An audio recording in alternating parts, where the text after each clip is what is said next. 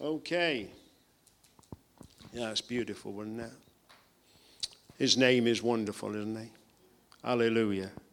Well, this series of words and messages that Nathan has sought the Lord and directed us to is about what we were hearing just earlier on. It's about exchange. But it's more than about exchange. It's about divine exchange. So we were hearing last week about, anxiety for peace. Hallelujah. Anxiety for strength. Anxiety for sustaining grace. Praise his name. And I want to speak this morning and bring for you a word on unity for division. Right? God wants to bring unity for division. Where there is division, he wants to replace it by unity. Because it's about exchanging gifts. Now, I don't know if any of you have noticed, but at this time of the year, people are clearing all the cupboards out. Yeah? Now, I'm not looking anywhere, right? But I feel sorry for Nathan. And I shouldn't have said that. But anyway, people are just, and toys, they're all going. And why are they going? They're going, I hope, Nathan, to make room for new. Right? They're going, our grandkids are finally beginning to clear some of the cupboards out. They've got a loft each, they've got a loft out, not the grandkids, but the parents. And it's full of toys. But they're finally getting rid of them. Now they're getting rid of them so that they can have new. Can I tell you something this morning, church? God is a master of new for old.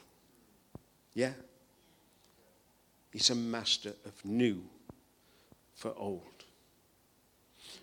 And if we're talking about gifts, let me just read to you a verse here in James chapter 1. You want good gifts? You want perfect gifts?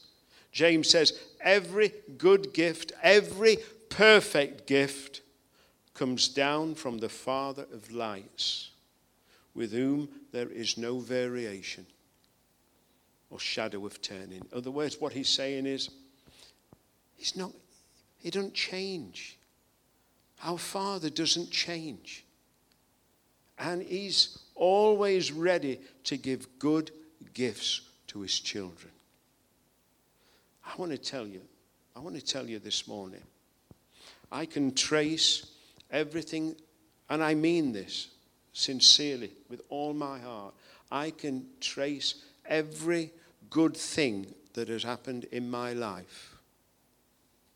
My career, my wife, I'm going to get in good books now, our children, our homes that we've had. I can trace it all to a day in September 1966 when I said, Lord, I want you to come into my life. And I just bowed my knee. I bowed my knee in the front of probably hundreds of other people with a little old lady praying for me. I bowed my knee to Jesus Christ.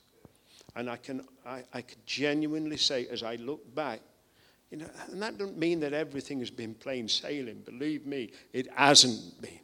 But the discipline that he's brought into my life, the direction that he's brought into my life, the friends that he's brought into my life, it's just brought good and perfect gifts.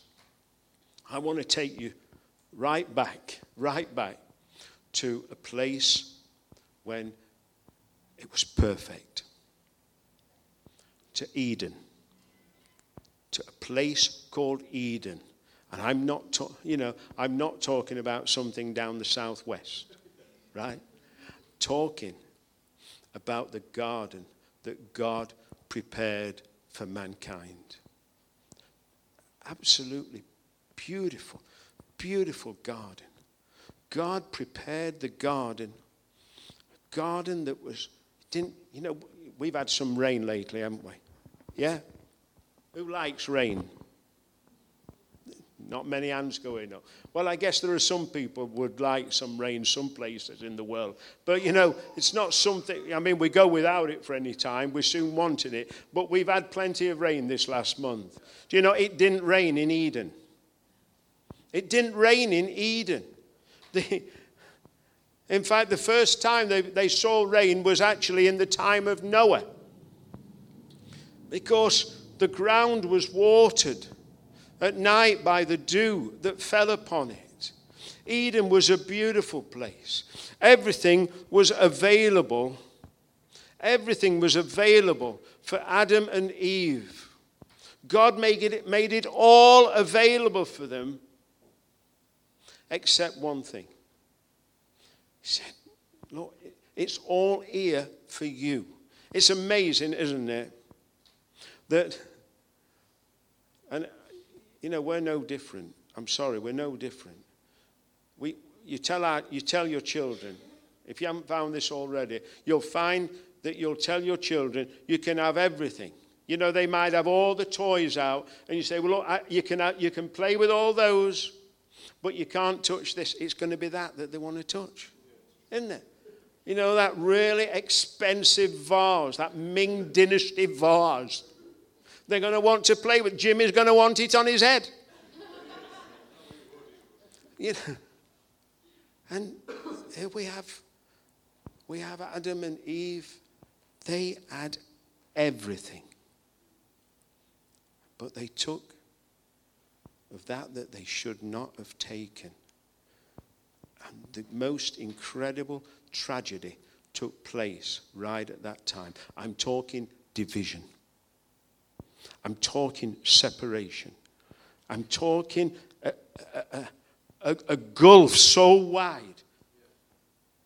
What happened was that as they took what they should not have taken, a division took place. A spiritual division took place between Adam and Eve and the Almighty.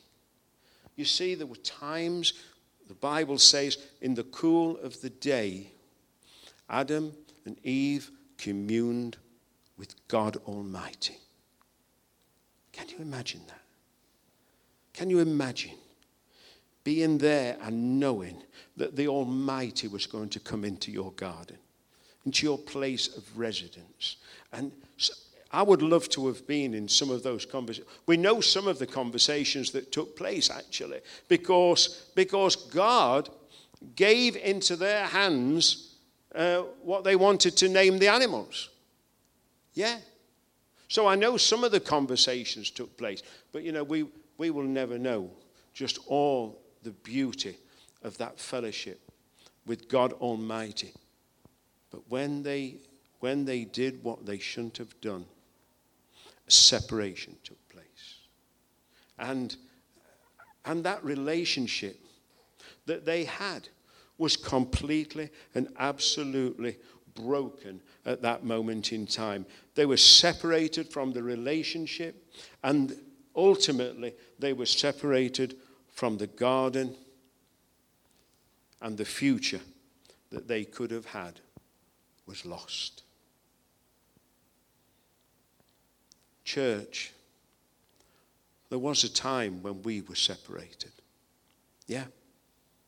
There was a time when we were estranged. There was a time when we didn't have that relationship with God that now we know. And if you don't know it this morning, if you haven't got the relationship that I'm talking about, the relationship that it's like this. Can I tell you? It's like this. I can wake up in the middle of the night, and if there's something on my heart, I can bring it to somebody who's listening. Yeah. I can get up in the morning, and I can know that my salvation is assured. I can get up in the morning and I can go to God's word. And he just talks with me. He talks with me. He just speaks spirit with spirit. And I can talk to him like my best friend. I can bring my successes to him. I can bring my failures to him. And he still feels the same about me as what he always has. Hallelujah. But we were.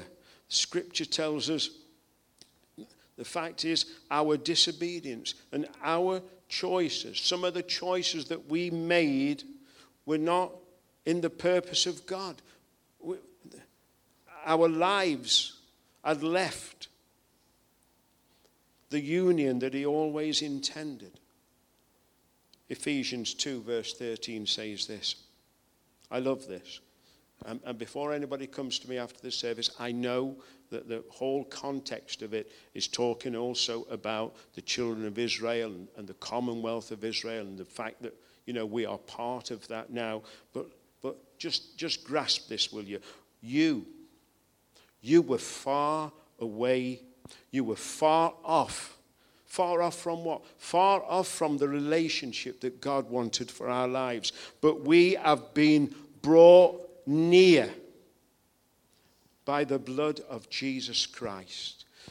We who were far off have been brought into a unity and a union through the blood of Jesus Christ. Hallelujah. Ephesians, that is. Ephesians 2 and verse 13. Isaiah tells us this. Isaiah 53 and verse 6 tells us this about that estrangement, about that gap, about that division. All of us. That means the most perfect amongst us. There was a time when all of us, like sheep, had gone astray. Astray from where? Astray from God. Astray from a loving Father. Astray from a faithful friend. Astray from someone who wanted to walk with us in our daily lives. We were astray from it.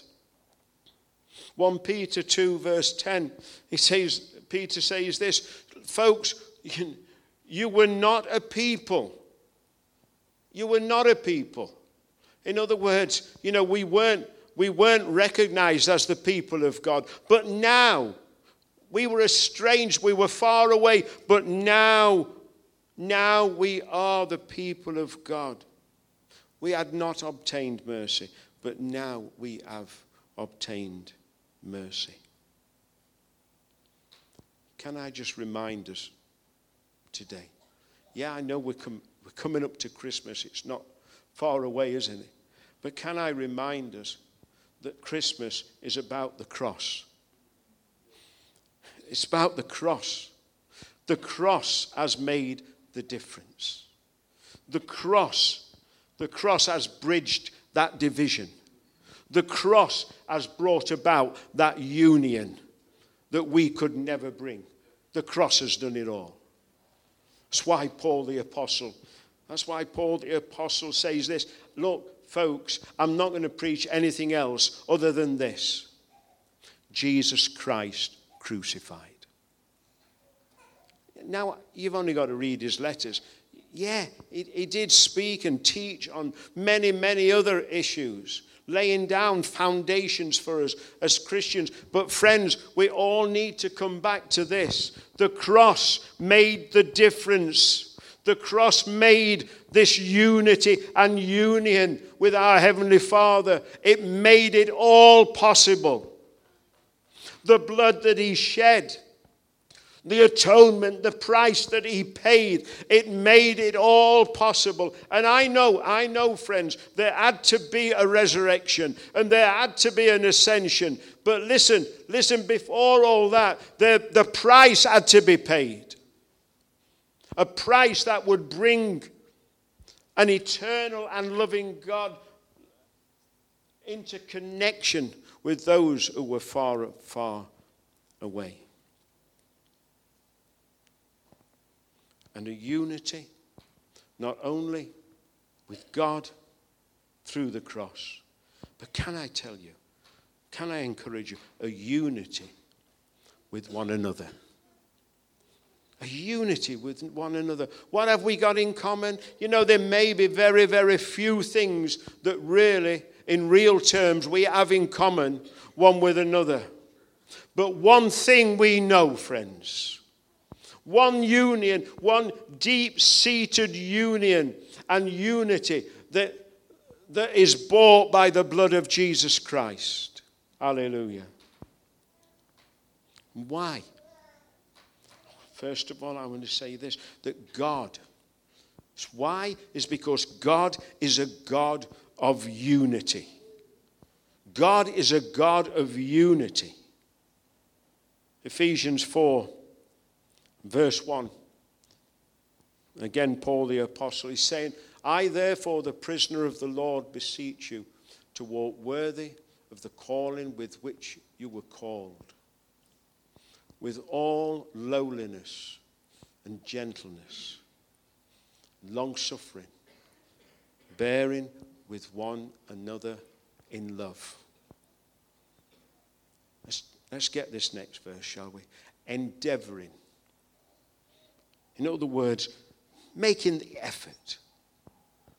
Making the effort through all those other things, through loneliness and gentleness and brotherly love, endeavoring. And listen, you know, we're real in this church, aren't we? Yeah. God is not creating a plastic church, friends, here at J28. He's creating, I believe, authentic people. Sometimes it isn't easy with one another. You know, sometimes you're going to have disagreements with one another. You know, sometimes, you know, somebody's going to say the wrong thing, even if it's not intentional. Nathan touched on it last week as well. But, you know, we have to put work, endeavoring to keep the unity of the Spirit. Hallelujah. We'll carry on reading. The unity of the Spirit in the bond of peace. There is, I just want you, as we read these last couple of verses, I want you to note how often Paul the Apostle refers to the unity, to the oneness that is in the Godhead. He says, there is, first of all, one body, one Spirit, just as you were called in one hope of your calling, one Lord, one faith, one baptism, one God and Father of all, who is above all and through all and in you all. Yeah, what a picture of unity.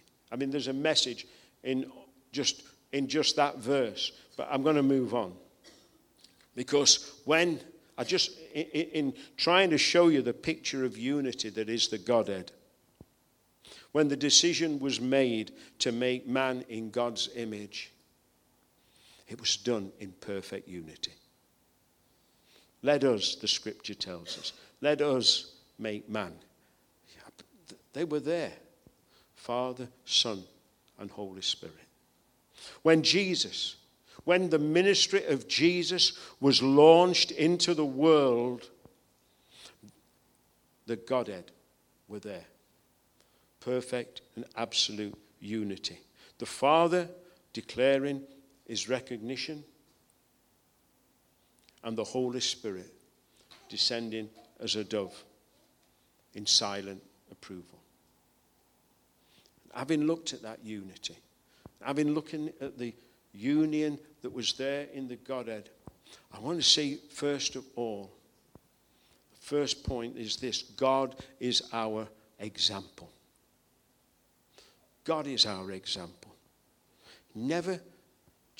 God never requires anything of us that he is not first of all going to do.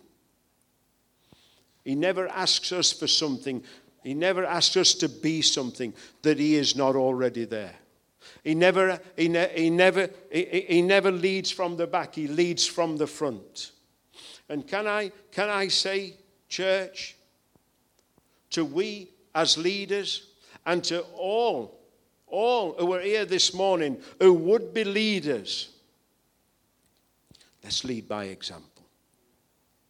Let's lead by example. That's why Paul the Apostle, writing to the Corinthians, he says this. He says, look, Corinthian church, follow me. But then we've got to read the next part of that sentence. He says, follow me. In other words, follow my example, even as I follow Christ. Yeah? Let's, leaders, would-be leaders, those who would be in a position of responsibility and authority. Let's set the example. Let's be the people. Let's be the people who are here in church. Let's be the people who are here in church on time. Let's be the people who are in the prayer meeting and in the Bible study. Let's be the people who are available as leaders and would-be leaders.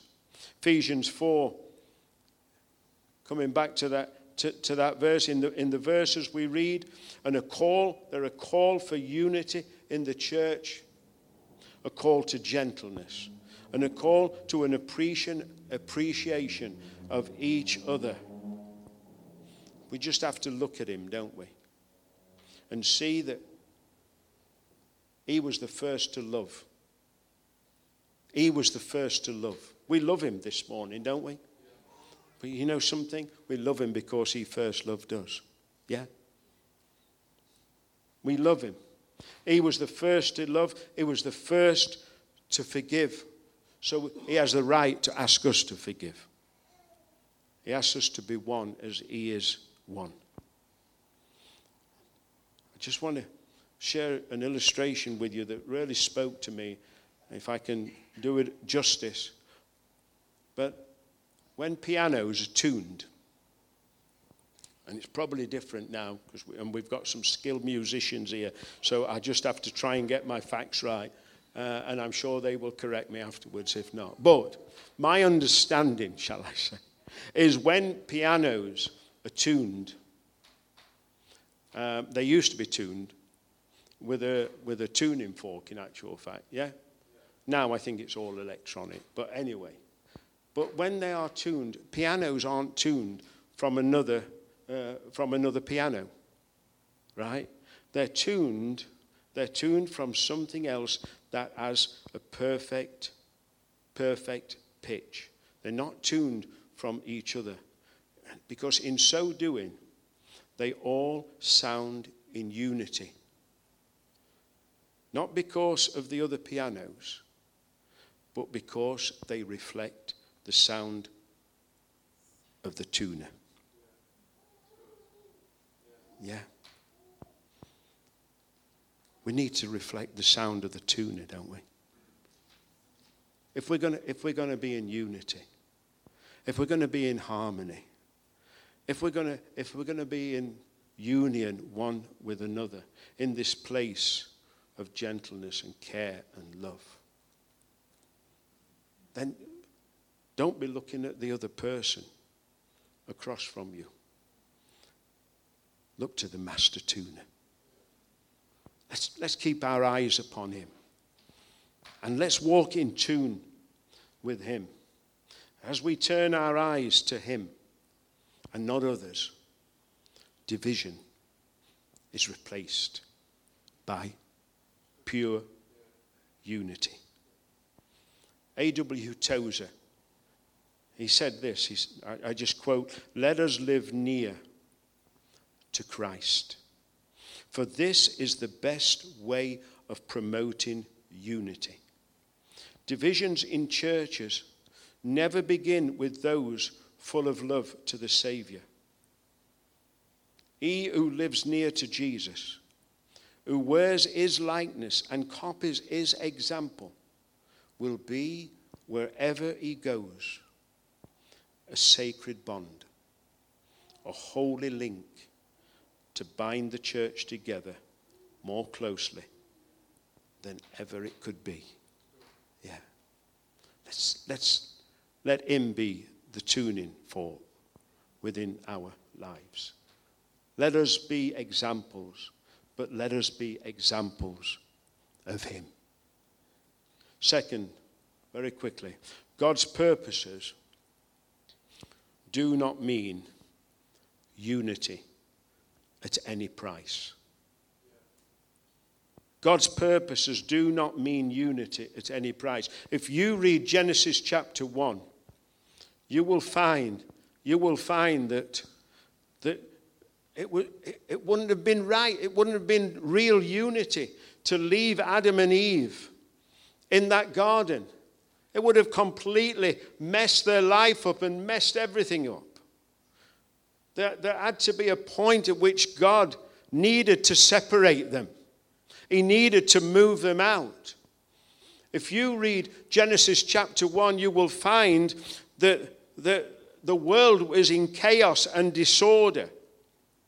And the reason it was in chaos and disorder is because in the heavenlies, Satan sought to overthrow the Almighty. And he brought division. He brought division and disruption. He divided, can you believe it? He divided 1/3 of heaven, of the myriads of angels. He brought 1/3 of heaven. And why? Because pride had entered his heart. And he wanted to be number one. He wanted to be heard above everybody else. He wanted to be God. And there was no way God wasn't going to say, well, for the sake of unity, we'll just ignore that. No. God will not compromise unity at any price. He will not. They were cast out, and unity was restored in the heavens. There was no way that Jesus would compromise when he was tested in the wilderness. When he was offered so much. When he was offered so much that, that looked as though, it was the best way to go. He would not compromise. C.H. Spurgeon says this, speaking of pride. He says, pride is the mother of division. Pride is the mother of division. That self-same pride is often right behind every division and separation that takes place. Spurgeon goes on to say, the union, just hear me on this, I believe it's such powerful comment that C.H. Spurgeon makes. He says, the union which is not based upon the truth of God is a conspiracy rather than a communion. A conspiracy rather than a communion. I believe that God wants to bring us into that place of absolute and beautiful communion with him. That is pure unity in the Spirit. And that doesn't mean, I'm quick to say this, that doesn't mean that we have any right to be disrespectful to any that we don't agree with.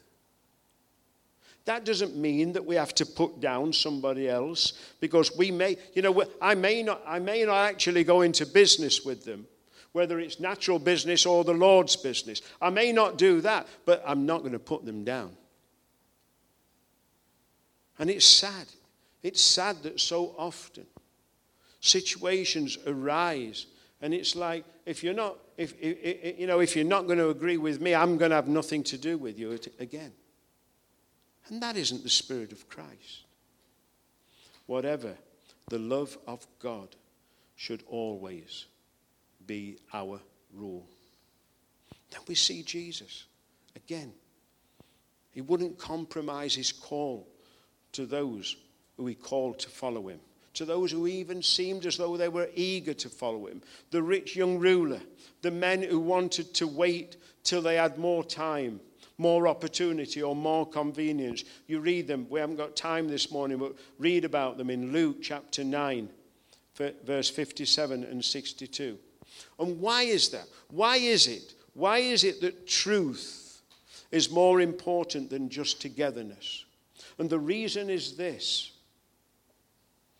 The reason is this, because God wants us to have the real thing. We want the real thing, don't we? Unity is not togetherness. Unity is not just togetherness. It's not just doing things together. True unity with each other is the result of our unity with God. And it's important for us, church. It's important for us to know, and I hope you've got the message here, that God values real unity.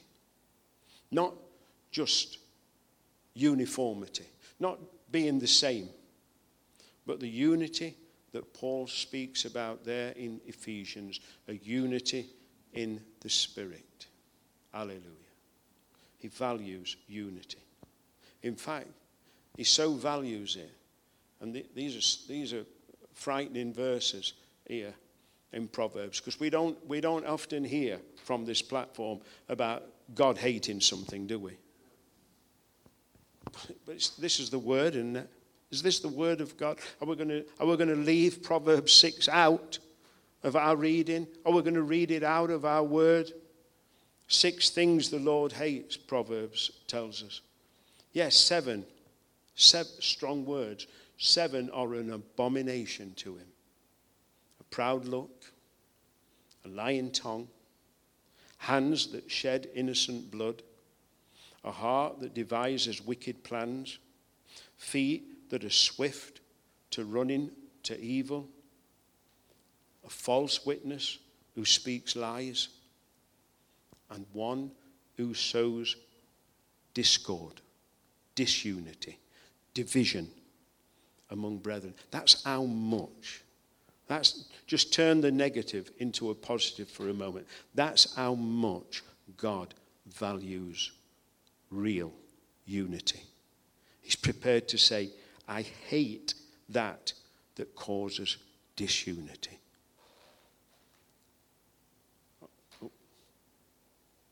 On a positive side, Colossians 3, and we haven't got time to discuss these, but just let the word of God touch your heart as we read them. Colossians 3, verse 12 to 15. He says, as the elect of God, holy and beloved. He's talking to us, isn't he? To the church. Put on tender mercies, kindness, humility, meekness, long-suffering. You want to know how to endeavor to keep the unity of the Spirit? That's how to do it.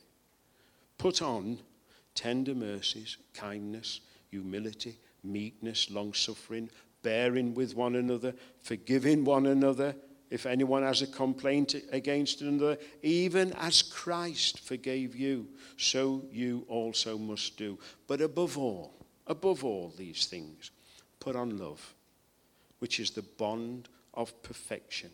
In other words, put on love, which binds you all together in perfect harmony. Philippians 2, therefore, if there is any consolation in Christ, if any comfort of love, if any fellowship of the Spirit, if any affection and mercy, fulfill you my joy by being like-minded, having the same love, being of one accord, of one mind. Let nothing be done through selfish ambition or conceit, but in lowliness of mind, let each esteem others better than himself. Let each of you look not on the things of his own interest, but also on the interest of others. 1 Peter 3, verse 8. Finally, all of you, be of one mind. having compassion for one another. Love as brothers. Be tender-hearted. Be courteous.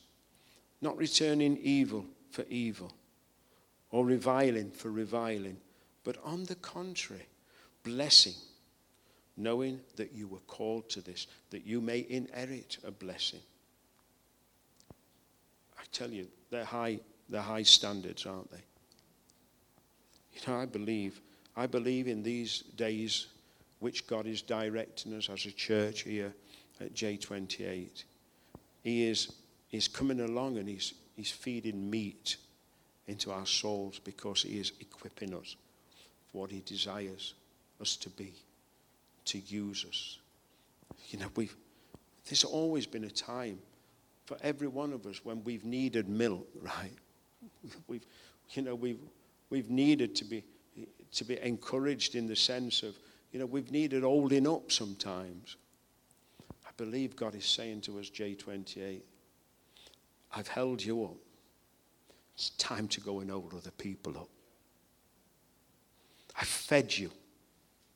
It's time for you to go and feed other people. I've nourished you. J28. There are hungry, spiritually hungry people out there.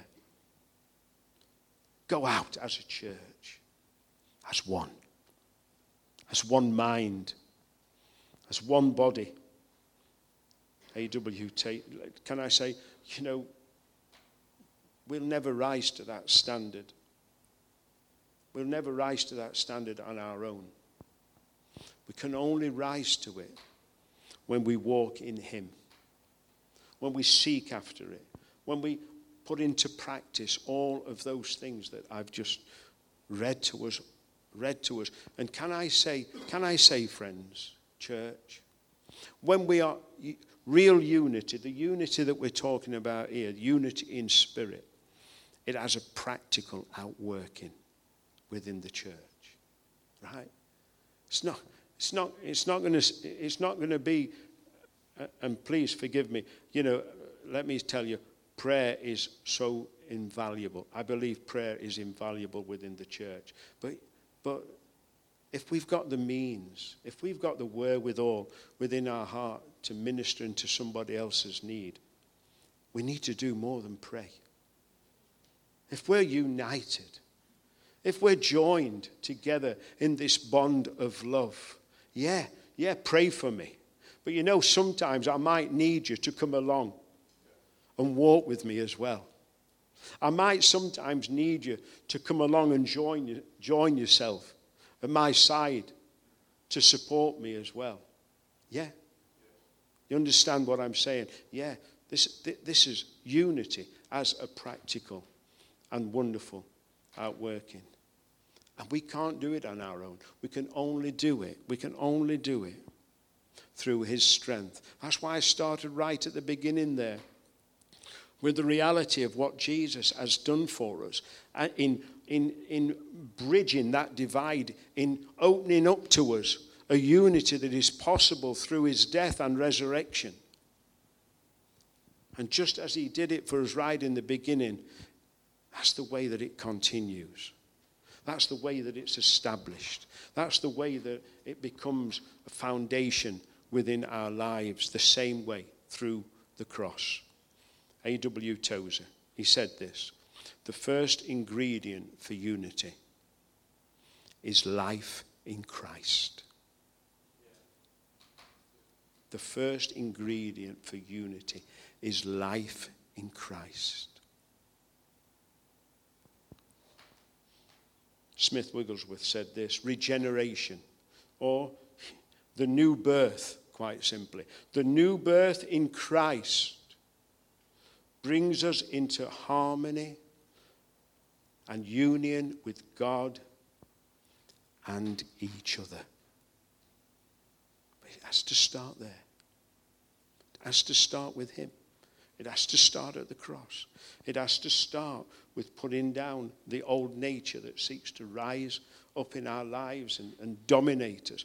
I want to tell you, the cross defeated the old nature. There's new for old here this morning. there's new for old. Here, we will just reach out and say, God, this is what I want. This is the nature that I want. This is the unity. This unity in the Spirit will bring us together. It will bring us together in exploits for Jesus. It will bring us together in building his church. It will bring us together in enterprises that glorify his name. But it has to start. It has to start with an acknowledged unity of him. We go on holiday to Torquay, and when we go down there, we join with one of the churches down there, and we go and worship in the church. Can I tell you, I don't see those folks, from one year to the next. But when I walk in, I'm in unity with that guy and those men, those people who were worshiping. I'm in unity because why? Because the life of Christ, by his grace, is planted in my life. So be blessed, church, this morning. Yeah, I know some of this is challenging stuff. It's challenging to me, can I say, who's preaching it. But somebody once said, we all, we like chocolate. Most of us like chocolate, don't we? And you've heard of chocolate eclairs, have you? Have you heard of chocolate eclairs? The problem with chocolate eclairs is the chocolate's behind something that's difficult to get through. Yeah, isn't it? If you've had one. The chocolate's behind a real hard coating. Sometimes we just have to break through what we think is the difficult bit of submitting ourselves to him and to his unity. And in doing that, you're right there into the bit that you want. Is there somebody here this morning and you just struggle with lots of things within your life? The reason that you struggle with them, I want to tell you, there's somebody who's ready to walk alongside you in perfect unity. He's ready to take your hand in those difficult days and difficult nights. Is there somebody that just feels as though the soul is cast down within them? He's ready to bring you into a unity, a union. Yeah, with this church, praise God, but with him. And that, you may seem far away. Yeah, you are far away. But do you know something? He's a prayer away. He's a prayer away. Let's pray, shall we?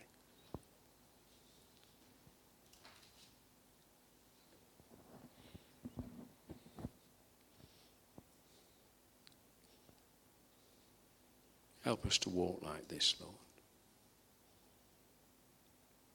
Will you help us to walk like this? You said, by this shall all men know that you are my disciples. Lord, we want to be a witness for you in this town, in this village, in this vicinity, in this region, in this nation, in this world. We want to be a witness for you of a unity, walking with you and walking with one another.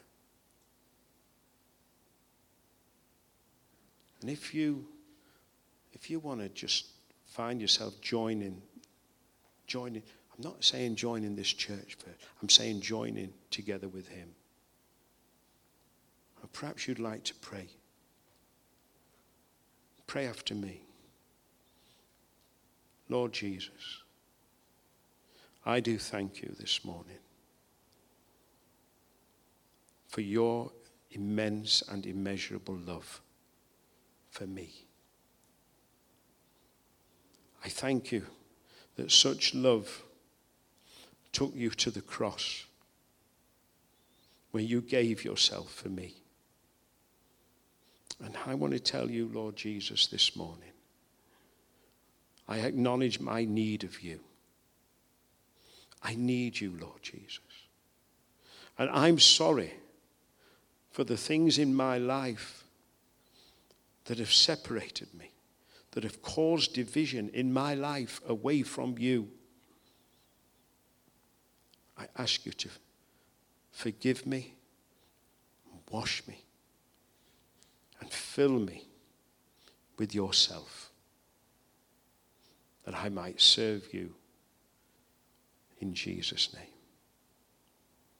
Amen.